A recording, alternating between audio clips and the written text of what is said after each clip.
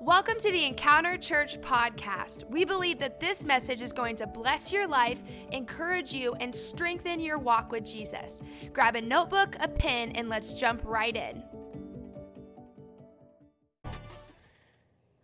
All right. Well, as you probably noticed, we've talked about it already. Today is our second Sunday in our missions emphasis for 2022. This is a time of year that we really focus in on missions. Why? Because that's the heart of God. Amen? How do I know that missions is the heart of God? Because the Bible says in John 3:16, for God so loved the world that he sent Jesus. That's missions. Jesus was the very first missionary, if we want to be completely honest. Man, he set that bar high for you guys. Way, way up there. But man, Jesus set that in motion as he began to share the good news of what was going to happen in this new opportunity that they have. So today, I want you to really listen carefully as we have our missionary. Let me pause for a moment before I introduce him. This afternoon at 4 p.m., let me share this with you. There's going to be a community song and prayer gathering to support the Ukraine. Okay, so it's going to be held at the Pettis County Courthouse. I had the opportunity to pray for America in that and share a few words. So I'm going to be there. It starts at 4 o'clock today. So if you're available, join us on the courthouse steps. We're going to do that. And then the video talked about Grow Track. So make sure you avail yourself to that if you haven't gone through that. It starts the very first Sunday of April, which is next Sunday. So grab a hold of that. All right, our missionary for this morning. I've known Nathan for several years now. I don't know how many years. He always entices me with this little bag of Hershey nuggets at district council every year. So I figured he's fattened me up. I've got to bring him in for a service, right? So let me introduce him. Nathan and Lisa Turney have been working in Asia Pacific as missionaries with the Assemblies of God World Missions for 25 years. In 2020, they were officially assigned as the first Assemblies of God World Missionary appointed to New Zealand. The Turney's prior missionary work was directing Asia's Little Ones, the Assemblies of God World Missionary Asia Pacific Child Compassion Ministry, and serving as missionaries in Thailand. Nathan and Lisa have 6 children, Claire, Elijah, Zachary, and Lily, still in the home, and then 2 adult children, Grace and Pierce. So that's all I'm going to say about them. I'm going to introduce Nathan to you this morning. I want you to give a big Encounter Church round of applause to Nathan Turney this morning. Come on. Come on. And as he comes up, we're going to show a brief highlight video of what they've been doing in missions.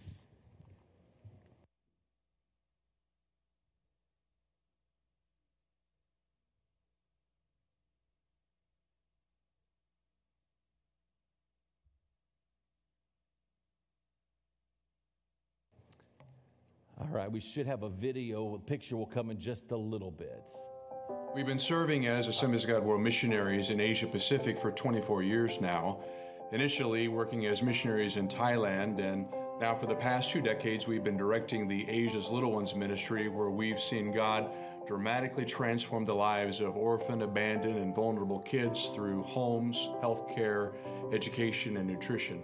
For the past 2 years, God had been speaking to our hearts that as we approach the new decade, he was moving us in a new ministry direction. And as we prayed and sought him, to our surprise, he brought a country to our attention that had not previously been on our radar. And we had the opportunity the past years to take several ministry trips there.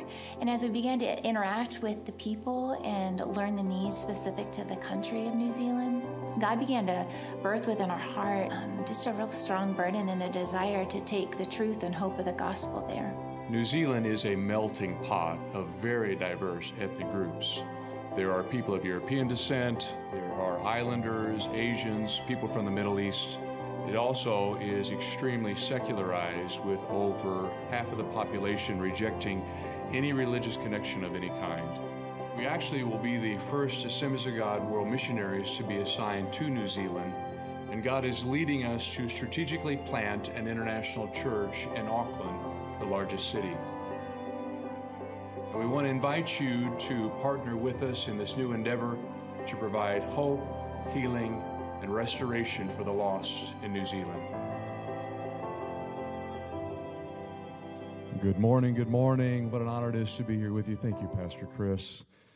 This church has such a reputation and your heart for missions, and what a blessing it is to be able to be here with you in this Missions Emphasis weekend. Unfortunately, I'm traveling solo. Lisa and the kids are not with me, and as you might have heard Pastor Chris mention, that we actually have 6 kids, so this picture is a little misleading. And let me encourage you to grab one of our prayer cards in the foyer, because in addition to the 4 in the picture, we have 2 adult children. And so we actually have a biological Brady bunch of 3 girls and 3 boys. I was doing some ministry in northern Thailand, and a Thai lady asked me about my family. And when I told her I had 6 kids, she gasped and said, 6 kids? How many wives do you have? That's the honest truth. I was a little taken aback. I said, well, just 1. And then she retorted, well, is she still living? I said, the last time I checked. We've had the joy of serving as missionaries in Asia Pacific since the mid-1990s, first in Thailand, as the video mentioned. And now God has us on this crazy new trajectory. Anybody ever been surprised by God before? Anybody? He pulled something out of the hat that was unexpected? Well, that's what happened with New Zealand with us, because all of our ministry has been in the undeveloped world. Thailand, Cambodia, Philippines, Indonesia. And then in 2019, he began to open doors into New Zealand. We had never been to that part of Asia Pacific. Had never been to Australia, had never been to New Zealand. And then as he began to open doors, we could just see that God was really sovereignly just miraculously opening doors and moving us in this new direction.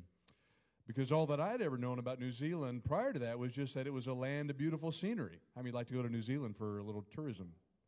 Well known for its majestic mountains, lovely coastlines, fjords. If you're a Lord of the Rings fan, go do the Hobbit tours and storm the gates of Mordor, go find Gandalf. Yeah, all those things, that's what I knew about New Zealand.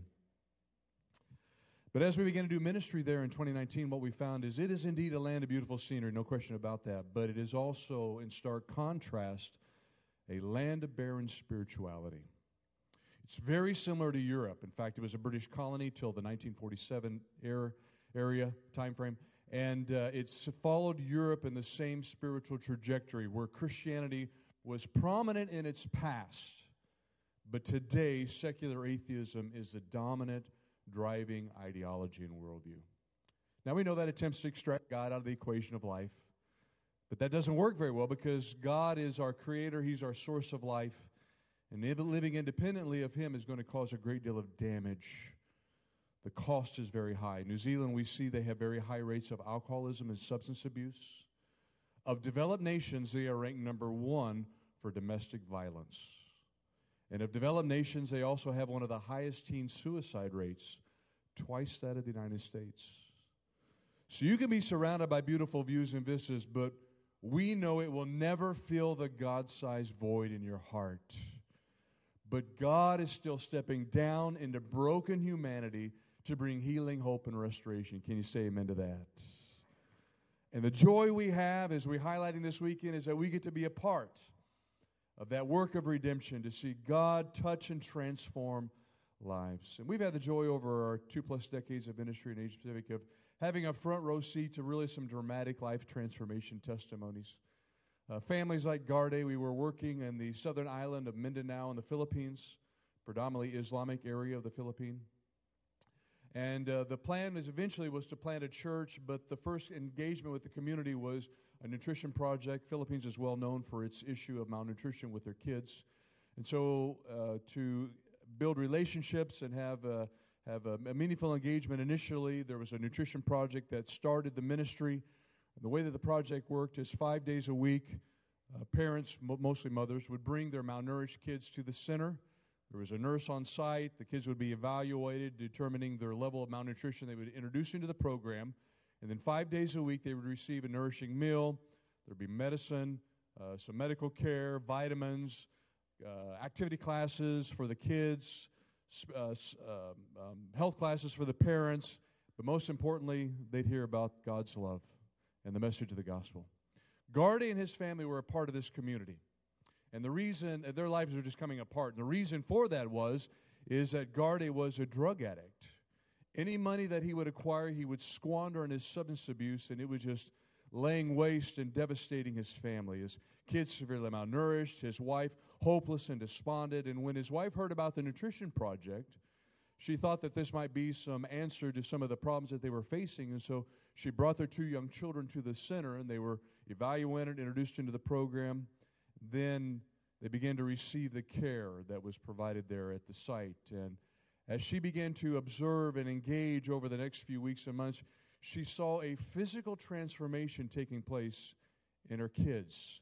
Because when they were brought there, they were really at almost at death's door. It was really at a critical point in their lives because of the lack of sufficient nutritional input in their bodies there. But as she began to see this physical transformation, how many know it's going to open a mom's heart?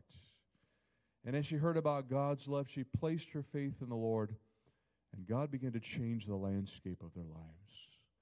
Gardy began to see changes in his family, physically with his kids, something else with his wife. He couldn't even explain. He didn't know what was going on. But out of curiosity, he began to attend some of the meetings.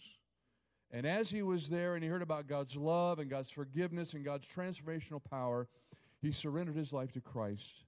And it doesn't always happen this way, but when he placed his faith in the Lord, God miraculously, instantaneously delivered him of his drug addiction. And today, Gardy and his family are members of their local church and powerful testimonies in their community of God's transformational power.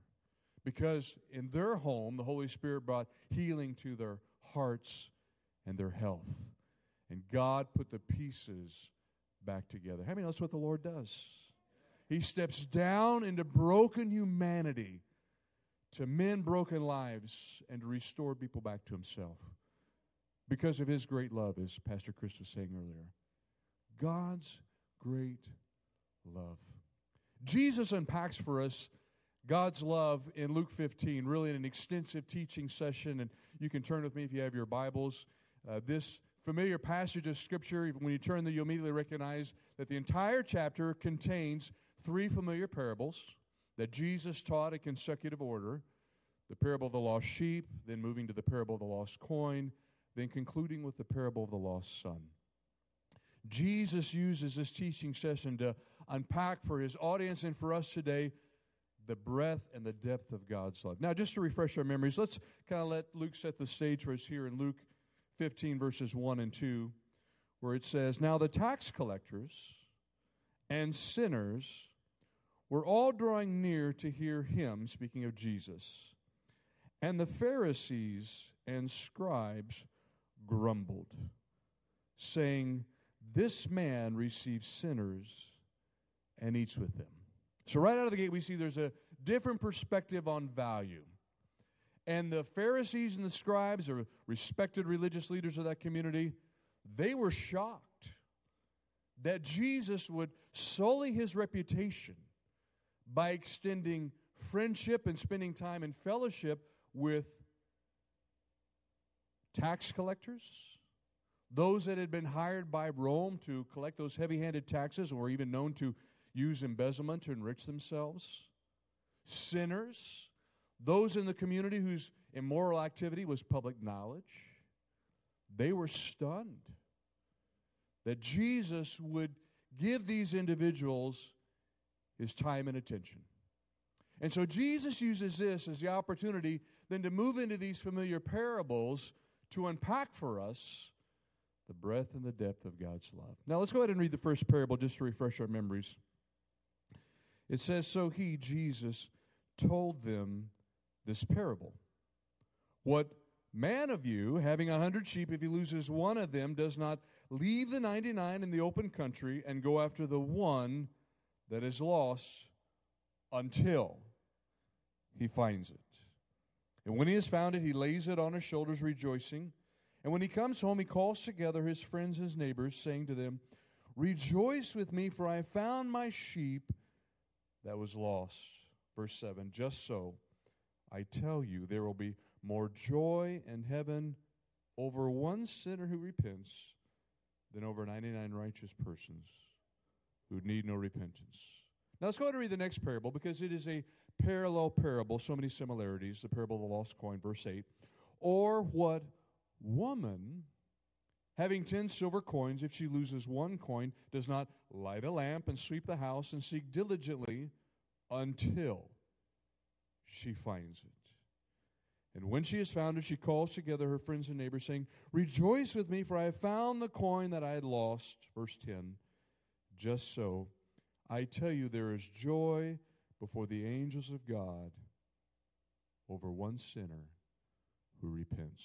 Now, how many of you have ever lost something before? Anybody lose your wallets, your keys, your kids, your mind? Probably, if you have kids, you've lost your mind a time or two. It's common human experience, kind of Jesus taps into. Now, it's fascinating. We don't see anywhere else in the gospel where Jesus does this, at least it's not recorded. He takes time to first share a parable to connect with the men, and then he reframes it to then engage the women. So significant is what he's trying to communicate, this spiritual truth and principle, that he takes the extra time and attention to engage both the men and women so that everyone fully grasps and understands. It's rather interesting. Then he moves into these parables, so many similarities between the two. An item lost, a sheep, a coin. The response, a shepherd goes out searching, the woman sweeping the house. Both searches are diligent, and you'll notice each one continues until the animal and the item are found. Then the response, the joy, rejoicing of the individual, then the corporate celebration, then the correlation. Jesus connects heaven to earth, saying this is the Father's perspective on each and every one of us. Now, as I've already affirmed, we've all had these experience of losing items. And now many times when we lose something, it's an inconvenience, it's an irritation, but that's about as far as it goes. An umbrella, a pair of gloves. We're not happy about it. As we go about our daily activity, we'll casually look around. If we don't find it, we're going to put it on a shopping list. The next time we're at the store, we're going to replace it. But there are other items, when we lose those, it's a totally different story. You get that hollow feeling in the gut. You break out in that cold sweat. Your mind begins to panic and race. You'll spend hours tearing the house apart, retracing your steps, thinking every conceivable place you might have dropped it, where it slipped out of your possession. A wedding ring, a check of sizable amount, an heirloom item passed down from generations that has significant sentimental value. How many of you ever lost something like that before? The value of the item drives the diligence and the desperation of the search. And that's what Jesus is talking about in these parables. The audience in that agrarian society knew the value of a sheep. The women knew the value of that coin had tremendous implications for a woman's future security and well-being. And then Jesus uses that as a connection point to communicate that this is the Father's perspective on us. The one that spun the stars into existence, that created all that we know and we see. When he looks down upon creation, we are the object of his affection. Is that not stunning? We are what he places the highest price tag upon. Now, sometimes when we contemplate this, we'll have the same reaction that the Pharisees and scribes do, and we just, by default, think about certain individuals because of their actions, even atrocities they may have committed, and we think, surely that doesn't mean them. Or maybe we wake up in the morning and we look in the mirror, we reflect our own missteps in life, and we think, surely that doesn't mean me. And to address this misperception, Jesus then immediately launches into the third parable as he moves from one to another consecutively. The parable of the lost son. Now, you probably know the story well. You've read it, I imagine. One of the most familiar parables in Scripture. How there were two brothers. The younger comes to the father asking for the inheritance. The father graciously gives it. A shocking request, basically saying, Dad, I wish you were dead. All I care about is your money.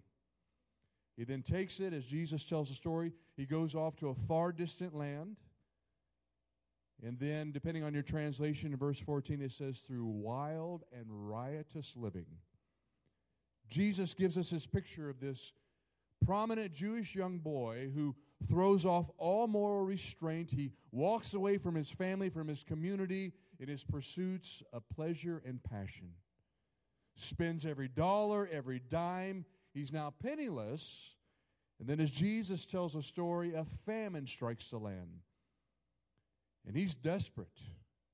He's hit rock bottom. He's bankrupt morally, physically, spiritually. And to drive home that point, Jesus takes him to a point where he's so desperate he hires on as a farmhand tending pigs. Now, I'm sure you probably are well aware that in the Jewish community, pigs were the most despised of all the unkosher animals. They were forbidden to eat them. Even rabbinic teaching forbid them to tend them. And so for this young man to be in this condition was shocking. Now, for me personally, thanks to bacon and pork chop, I have no ill feeling to that ugly animal. But for the Jewish community, for his audience, they were stunned at this riches to rags story. From prosperity to poverty, from elect to outcast. In the first two parables, the animal and the item, they were lost unintentionally. But in the third story, this young man's actions were planned and executed. He's not in this desperate, bankrupt condition because of a series of unfortunate events. He's there because of his own poor choices. He's getting what he deserves. And then Jesus turns it into this amazing story of redemption and restoration. You probably remember he comes to his senses thinking, maybe I'll go home and maybe get hired on back as a servant, as a hand. And let's pick up the story in verse 20. It says, and he, the younger son, arose and came to his father. But while he was still a long way off, his father saw him and felt compassion and ran and embraced him and kissed him. And the son said to him, Father, I've sinned against heaven and before you. I'm no longer worthy to be called your son. But the father said to his servants, bring quickly the best robe, put it on him. Put a ring on his hand, shoes on his feet. Bring the fatted calf and kill it. Let us eat and celebrate. For this my son was dead and is alive again. He was lost and is found. And they began to celebrate. In this parable, Jesus communicates that even in our wanderings, as misguided as they may be, we can never walk beyond the boundaries of God's love. Can you say amen to that? The Father's waiting with open arms. Through repentance, as we place our faith in God, He wraps those arms around us and reinstates us right back into the family as a child, as an heir. Now, when you look at these parables and you realize that Jesus gives them in one teaching session, you'll notice that He is moving with intent and progression. He starts with 1 of 100 sheep, then He moves to 1 of 10 coins, then He concludes with 1 of 2 sons. And as the ratio diminishes, the intensity of His message increases, and in each of the parables, the focus is always 1. So much concern is given for 1. God really drove this home to us back in the mid-1990s when Lisa and I first started serving as missionaries in Thailand. We had just arrived in Bangkok, the capital city, and was there just a few days. Some missionary friends of ours had a bedroom in their apartment they were allowing us to stay in as we were getting settled into the city, and we'd just been on the ground just a couple of days, and I was traveling down into the heart of the city, large metropolis, 15 million people at the time, where I was going to register us for language school. Didn't have a vehicle, so I was using the collection of public transportation options that were there. They've got buses and taxis and motorcycles and boats, a whole gamut, and I'd made it down, had registered us for language school, and I was on my way back, and I was sitting on this public bus, and I had this big paper map out in front of me. I remember those paper map days. For the younger generation, you got to go to a museum to see one's this big sheet of paper. It's got streets on it. Find where you are. When you go, you navigate your own route. So this big map, big city. counting streets. I wanted to make sure I got off of the right spot because I had another bus to catch. And I felt somebody slip up next to me on the seat and ask me in excellent English, "Are you lost?" I looked over, and it was this Thai gentleman in his early mid-30s. He introduced himself as Siddipong. We talked for a little bit, and I could see that my stop was coming up where I had to get off to get onto another bus. And I said, "I'm sorry, I'm going to have to get off in just a minute." He goes, "Well, can I have your phone number?" I said, "Sure." So I jotted down, I gave him the phone number of the missionary friends that we were staying with. You know, back in the day when telephones were attached to the wall, with the paper maps back in the wagon train days. Gave him that number, got off the bus, went on my way. Really didn't think much about the meeting. A couple weeks went by, and we got settled into the city, found our own apartment. It started language school, and our missionary friends that we'd stayed with those first few days when we were fresh on the ground invited us back over to their house for dinner. And we're sitting around their living room after dinner, just laughing, talking, having a great time of fellowship, when the telephone rang. And to my surprise, my missionary colleague said, "Hey, Nate, it's for you." I remember very clearly picking up the receiver thinking, I don't know anybody in the city. And as you guessed, it was Siddipong. We talked a bit, and he asked if we could meet. So a couple days later, I found myself back down in the heart of Bangkok, sitting across from Siddipong, this little roadside Thai cafe, eating this hot, spicy Thai soup. Anybody like Thai food here? Friends, I don't know what else is going to be on the menu at the marriage supper of the Lamb, but it wouldn't surprise me if there's some Thai food there, because it is superb cuisine. I will warn you, though, they do like peppers. So sometimes some of the dishes that you're eating, it's like a brush fire goes through the taste buds. But after they grow back a couple weeks later, it starts to taste pretty good. And so I'm sitting across from Siddipong, and we're eating this spicy Thai soup, and my curiosity got the better of me, and I asked him, I said, "Siddipong, why did you call?" He said, "A couple of nights before I telephoned you, I had a very disturbing dream. I was out in the Gulf of Thailand on this little bitty boat, and a violent storm was brewing. The wind was blowing so strong, the waves were crashing. I felt at any moment the little boat I was in was going to capsize and that my life would be lost, and I was gripped with such fear." He goes, "And I don't know why, but in my dream your name came back to me, and I was calling out your name. And when I woke up, I knew I had to give you a call." And when he recounted his dream to me, friends, boy, the Holy Spirit just stirred in my heart. I said, "You know, Siddipong, when we met on that bus a few weeks back, it was not by chance, but rather God in heaven, our Creator, set up a divine appointment that we might meet so that I could share one very important thing with you. He loves you. He sent His Son to die for you, that you could be restored to Him." In a city of 15 million people, using somebody who at the time could only speak but just a few words of Thai, God set up a divine appointment for one. For one. And somehow God is able to look at the mass of humanity around our globe, whether it be Bangkok, Thailand, whether it be Auckland, New Zealand, whether it be Sedalia, Missouri. And God sees one. Nowhere else in the gospel will we find these parables recorded except in Matthew 18. You'll find the parable of the lost sheep.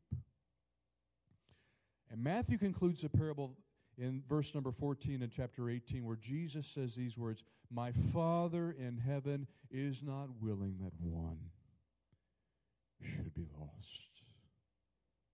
Not one. The depth and the breadth of God's love. Really beyond our comprehension. We can't wrap our heads around it.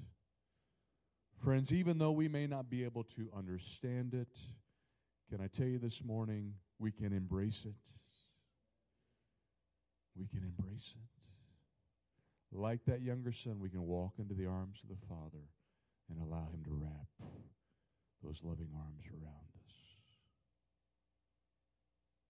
Surprisingly, Jesus does not end the parable of the lost son with that beautiful reunion. That'd been a great place, wouldn't it? Just finish it off, capsule, move on. But you might remember that there's a little more to the story.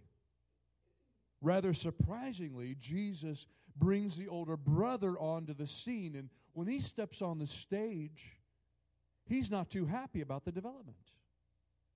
He's shocked and stunned. This younger brother of his, who's gone off and squandered the family resources, who's brought shame to the family name, has now been reinstated, restored without any punishment or consequence or penalty. This doesn't seem right to him. And Jesus concludes the parable in verse 32 with the father compelling the older brother, embrace the son. He's been restored to us.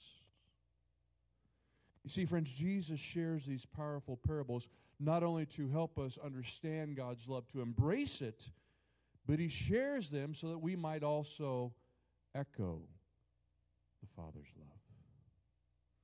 The older brother was a part of the family, but he didn't have the heart of the Father.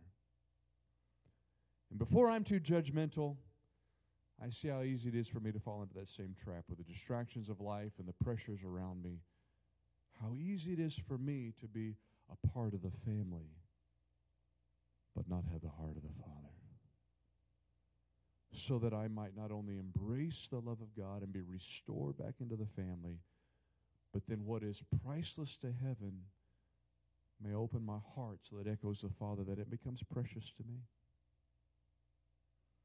Because the reality is, friends, once we have been rescued out of our lost, broken condition, and we've been restored into the family, God now gives us the wonderful privilege and opportunity to be a part of the rescue mission. Can you say amen to that?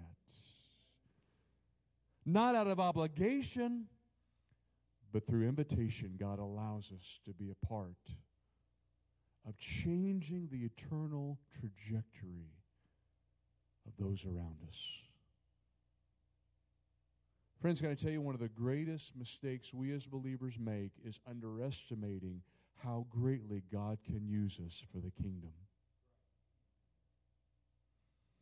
One of the greatest tools of transformation in this community is your testimony, my testimony. What God has done in my life and God has done in your life. And as we interact with people, we are simply walking representations of God's transformational power. And as we become aware of the problems that people are facing, we can speak into that. As we hear about their financial needs, all we have to do is say, let me share how God provided for me. Let me pray for you that God would do the same for you. For healing needs, we can share, God has brought healing in my body in this situation. Let me pray that God will bring healing for you. But the amazing thing is, we are not prisoners of our proximity. But through our prayers and our giving, we can even travel to lands that our feet will never touch. Is that not remarkable? That God allows us to have a global reach and a global impact. Jerry is a young man that we had the joy of being a part of his journey of faith. We were working in the central areas of the Philippines, the islands called the Visayas, in a slum community with some youth outreach and another nutrition project. And Jerry was a part of this slum community, and he was on the same destructive path as many of his teen peers. To deal with the hopelessness and despondency of his situation, he began to experiment with drugs and alcohol to numb the ache and the pain of his heart. And he heard about the weekend youth activities, and he began to attend. And while he was there and he heard about God's love, his heart was captivated. He surrendered his life to Christ, and God began to change his trajectory. He grew and got discipled, became a part of his local church, graduated high school. He felt God call him to vocational ministry. It was beyond his financial ability to attend. We were able to find a scholarship so he could attend the local Bible school, which he did for 4 years. He excelled. He graduated with honors. Today, Jerry leads the very ministry that led him to Christ. In the community that knows his story before and after. A powerful testimony, a trophy of God's grace. But if you ask Jerry why he attended those youth activities and outreach back in his teen years, you know what he would tell you? He went for the free snacks. I mean, the teenage young boy, it's like irresistible magnetic draw. If you have a teenager in your home, you know they just hover around the refrigerator all the time. They can't help it. Some physical force. Friends, can I tell you, if God can use chips, cookies, and crackers to point somebody to the cross, how many know God can use us? God can use our testimony. God can use our prayers to blaze new trails, to open doors, to tear down strongholds. God can use our generous giving as a representation for areas that we ourselves cannot travel to impact eternity. Because the reality is, while there is one, the work is not done. Amen. And as we look across the globe and we see the chaos and the dysfunction and the brokenness, we know there is a multitude lost and separated from the Father. And we have the joy and the opportunity of being a part of seeing people restored back to the family. Would you bow your heads with me this morning? Father, we are so thankful for your love. We can't understand it beyond our comprehension, but we can embrace it. And Father, I pray this morning for all those that are here in person or those watching online, if there's anyone that is like that younger son, lost and separated even at the end of the rope, has hit rock bottom, I pray today they'd place their faith and trust in you, that you would wrap your arms around them.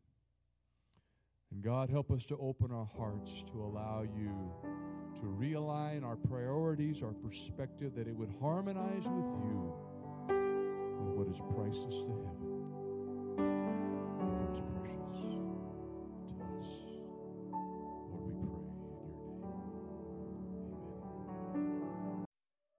Thank you again for listening to the Encounter Church podcast. We pray that this message was a blessing and an encouragement to your life.